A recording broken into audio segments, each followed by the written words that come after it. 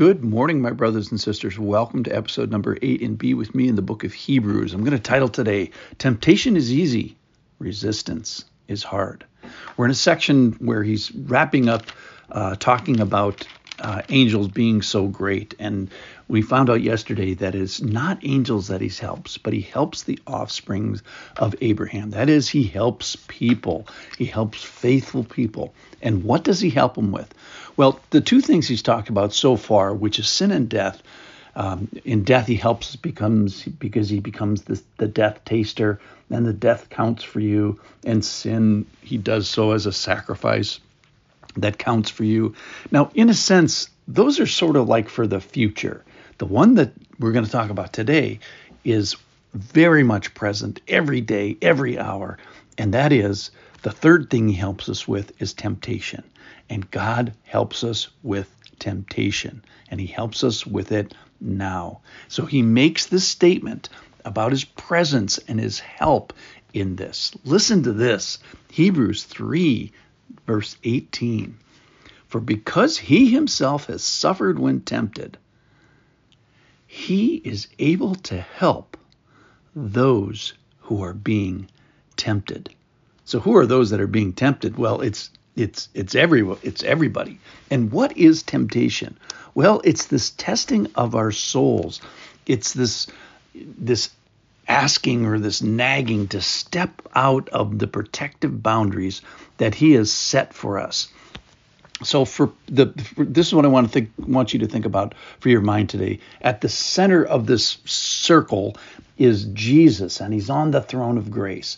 And then way out on the borders, there's this big red line. And on the other side and inside the border is a holy living. And outside the border is everything else, the lust of the flesh, the lust of the eye, the pride of life. All sins are summarized in that. That's from 1 John 2:16, or another way that the Bible says it is the world's outside of there. And the Lord has a protective boundary, and he wants us to stay inside the boundary. He wants to stay in relationship with him, and he wants us to run towards the center. But we're curious and want to do things on the other side. They look good. They are alluring. At least they're supposedly alluring, and the temptation is when something attracts us more than our desire for God. And it's a trap that tests our affection for sin in its relationship to our affection for God. So the desire for sin, the temptation, asks us to move outside that boundary. So there's this battle. And if you're human and listening to this, then you know this battle. Or at least I hope you do. You know this battle, because a borderless life is just a disaster. So this battle is going on, and it's universal, every person.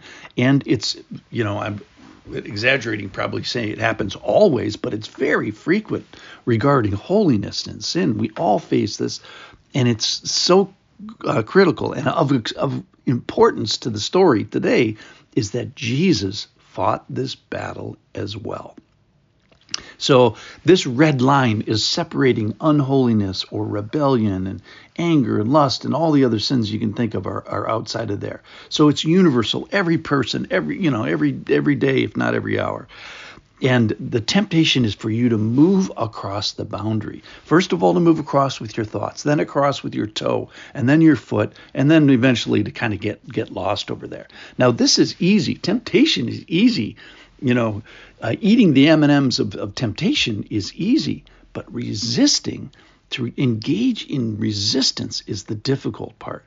So the resistance to crossing that border is described. In fact, it's so difficult. It's described here as suffering, that you will undergo pain at the borderlands. Now, the pain goes away if you yield to the temptation. So one of my hopes for you is I hope you have pain. I hope you have the suffering of resistance to temptation. So that's all just, gutting it out. But here's the great news, and don't miss this, that he is able to help us. That's the big point of today. So at this border, at your area of pain, at your pain point of resistance to temptation, Jesus tells us, hey, I've been there. I've been tempted. I've suffered at that border. If you turn the page to chapter 4, verse 15 and 16, we do not have a high priest who is unable to sympathize with our weaknesses, but one who in every respect has been tempted as we are. And then here's the important part, yet without sin. So let us then with confidence draw near to the throne of grace. So run away from that red border, that we may receive mercy and find grace to help in the time of need. So Jesus here did the painful work at the border of sin.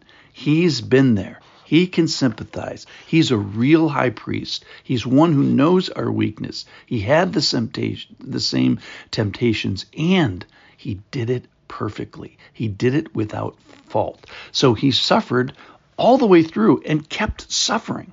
So what are we supposed to do? We're supposed to run away from the border. We're supposed to draw near to the throne of grace. We're supposed to get help. And this is where the rubber meets the road of the reality of Christian living. So I hope that you suffer. I hope that you resist temptation. I hope that you turn and run as far away from that border as you can. Because not only do I hope that you suffer, but especially I hope that you don't suffer alone. I hope that you allow the Lord, who is able to sympathize with our weakness, who did it perfectly, was without sin, and asks you to let him help us at that border, to help us turn and run back to the throne of grace. Thanks for listening.